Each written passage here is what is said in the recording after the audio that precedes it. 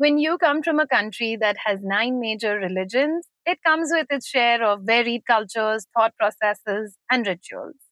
Weddings play a very important part.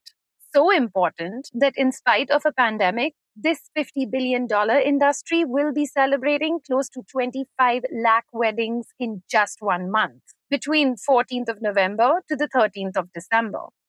The Confederation of All India Traders said that out of these, 1.5 lakh would be in Delhi alone.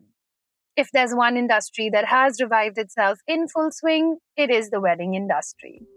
Hi, this is WAC, a podcast hosted by me, Frishya, where no topic is off bounds. And today, let's explore all things Indian weddings. So I wanted to share a really funny story from my wedding with each and every one of you. I got married a few years back, and there were over 1,000 people that had been invited for my wedding. As we were waiting to greet all the guests, and it was a long line, I kind of wanted to visit the bathroom. At which point my husband turned to me and said, "If you go to the loo, this line stops. This is a line full of strangers I don't even know. This line cannot stop." So we got my sister, who looks pretty much like me, to come on stage and continue greeting the guests as the bride. Nobody knew any better. And half my wedding album literally has my sister standing over there and posing with my guests. When I saw this video of a girl who went in her wedding clothes to give an exam, I thought it was pretty cool. I mean, hey, maybe she was making a statement on how important education is for a girl today. But what she was also saying is that so is marriage. At the end of the day, marriage is a sacred union, and different religions talk of it differently. Ancient Hindu texts point out 3 main aims of marriage. These are dharma, which is your duty, praja, procreation, and rati, which is sensual pleasure. Islam looks upon marriage as sunnah, an obligation, which must be fulfilled by every Muslim.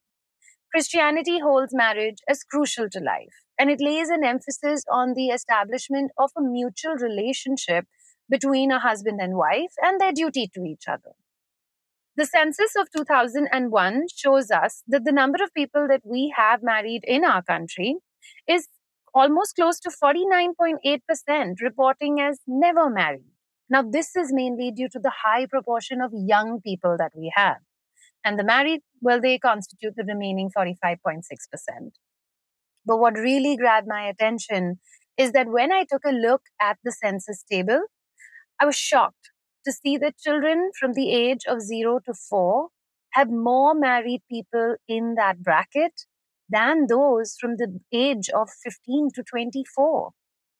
When we talk of different kinds of marriages, a monogamous one, of course, is the first one that comes to our mind. While concubines have been a part of our history, with King Tamba of Benares, who was known to have one of the biggest harems ever, 16,000 women. Even today, a Muslim man can have as many as 4 wives at a time, provided all are treated as equals. Till today in India, we even have something that is called as polyandry, where marriage of a woman to several men at a time is permitted. Tribes like the Todas of the Nilgiris, as well as the Khasa of Uttaranchal, they still practice this till today. Now, we need to understand that this is mostly done in the fraternal form, where the husbands are all brothers. Before one starts thinking that this is some kind of feminist move, it was done for practicality. The need for more than one husband in a society where men were being sent away for work or even on the battlefield. Being a Parsi, I understand the stress that the religion puts on marrying within the community. But when the numbers are few and the choices are less, one might be forced to marry outside the religion, or even worse, a distant cousin within the religion. But it seems that endogamy, where an individual has to marry within a specified or defined group of which that person is a member, is something that we see all over India. The Hindu Marriage Act of 1955 does not allow marriage within 5 generations on the father's side and 3 on the mother's side. However, it does permit the marriage of cross cousins where it is customary. While all religions have a different way of getting married, the one thing that I do find common in a lot of them is the circling of the bride and the groom. In Hindus, we have the Feras. In Sikhs, the couple goes 4 times around the holy book. In the Nair castes in Kerala, they go around the lamp. And in Parsis, we have it the other way around. We have a thread that is made to go around the couple. And in some cases, we see strange customs. Like the Gujaratis follow a tradition called as Pokvu, where the mother-in-law pulls the groom's nose as a reminder for him to be humble. In East India, the moya or the shaving ceremony is when the groom's friends and his relatives come to his house so that they can smear him with toothpaste, shoe polish, and even egg yolks.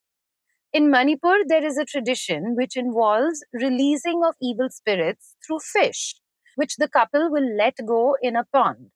Now, if the fish swim together, then the marriage is said to be destined.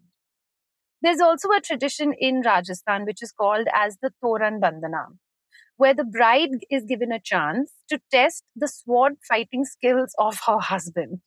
She attacks the groom with a sword, swinging it at him. Now, I know all of this sounds very dangerous, but this is obviously done as mock play. In Gujaratis, they also have a ceremony where the groom is welcomed by washing of the feet with milk and honey.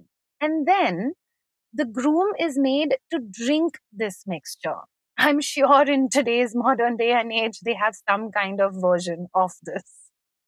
Today, most weddings, well, they can go on for 4 to 5 days. We have this elaborate list of pre and post rituals. But for me, the Rabha tribe in Assam, I think they got it figured out. One ceremony, bride and groom exchange garlands, and boom, they're married. And on the other end of the spectrum, one has marriages like the very lavish 6-day wedding between Vanisha Mittal, she is the daughter of the billionaire Lakshmi Mittal, and her husband, which also currently holds the title of the most expensive wedding in the Guinness World Records. In second position is the Ambani wedding.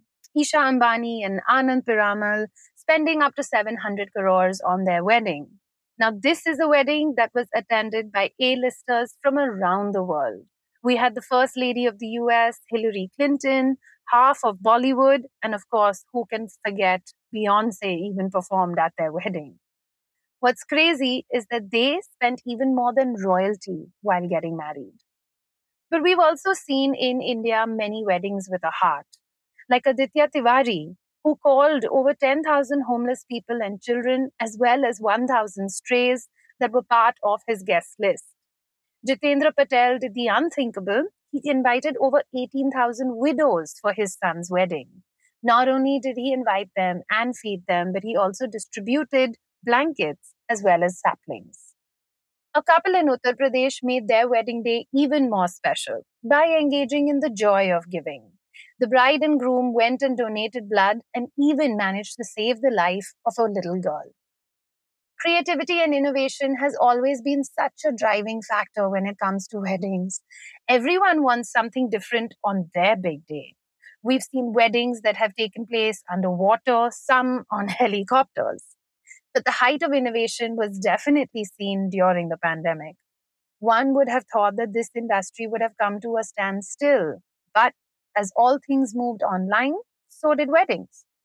After all, it meant that you could invite as many people as you want, because while Zoom has its limitations, microsites, they don't. Even matchmaking services started thriving. Shadi.com saw a jump in subscribers, parents, as well as matchmakers. And Jeevan Sathi reported that it saw that its number of video meetings, obviously they went up more than 11-fold. I love Indian weddings. The long buffet lines, the shor sharaba, the masti, the dancing. It is such an integral part of our culture. I would love to hear what you thought about this episode on my social media handles. We have those listed, in fact, in the description below. If you have any thoughts on this episode or you would like to share this light-hearted episode as well, don't forget to tag me. I'll catch you again very soon. Ciao. Thank you for listening to this episode of WAC. To make sure that you don't miss out on a new episode, subscribe to and follow the show on this app right now.